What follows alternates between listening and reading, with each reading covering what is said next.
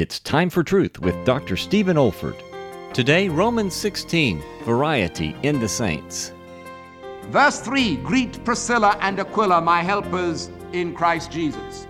Now, with this verse, Paul introduces no less than 24 named persons at Rome, and this has thrilled me, the variety in the Church of Jesus Christ. As Paul knelt to pray for each one of them, he doubtlessly could recall the distinctive features of every individual that he personally knew. Paul was aware of the fact that God always makes originals. He never makes duplicates.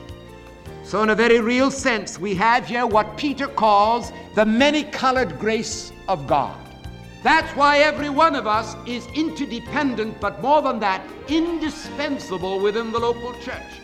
For what I see in your face is something I can't see in any other person's face. For there is a facet of glory that breaks through from the prism of your life that I don't see in the prism of another life. Each one of us is an original. None of us is a duplicate of another. This is David Olford.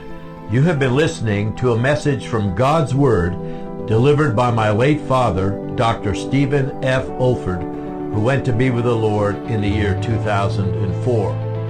If you wish to learn about our online resources or learning events at the Institute for Biblical Preaching, our web address is olford.org. That's olford.org. You also may want to benefit from our online video training on expository preaching, which can also be found on our website.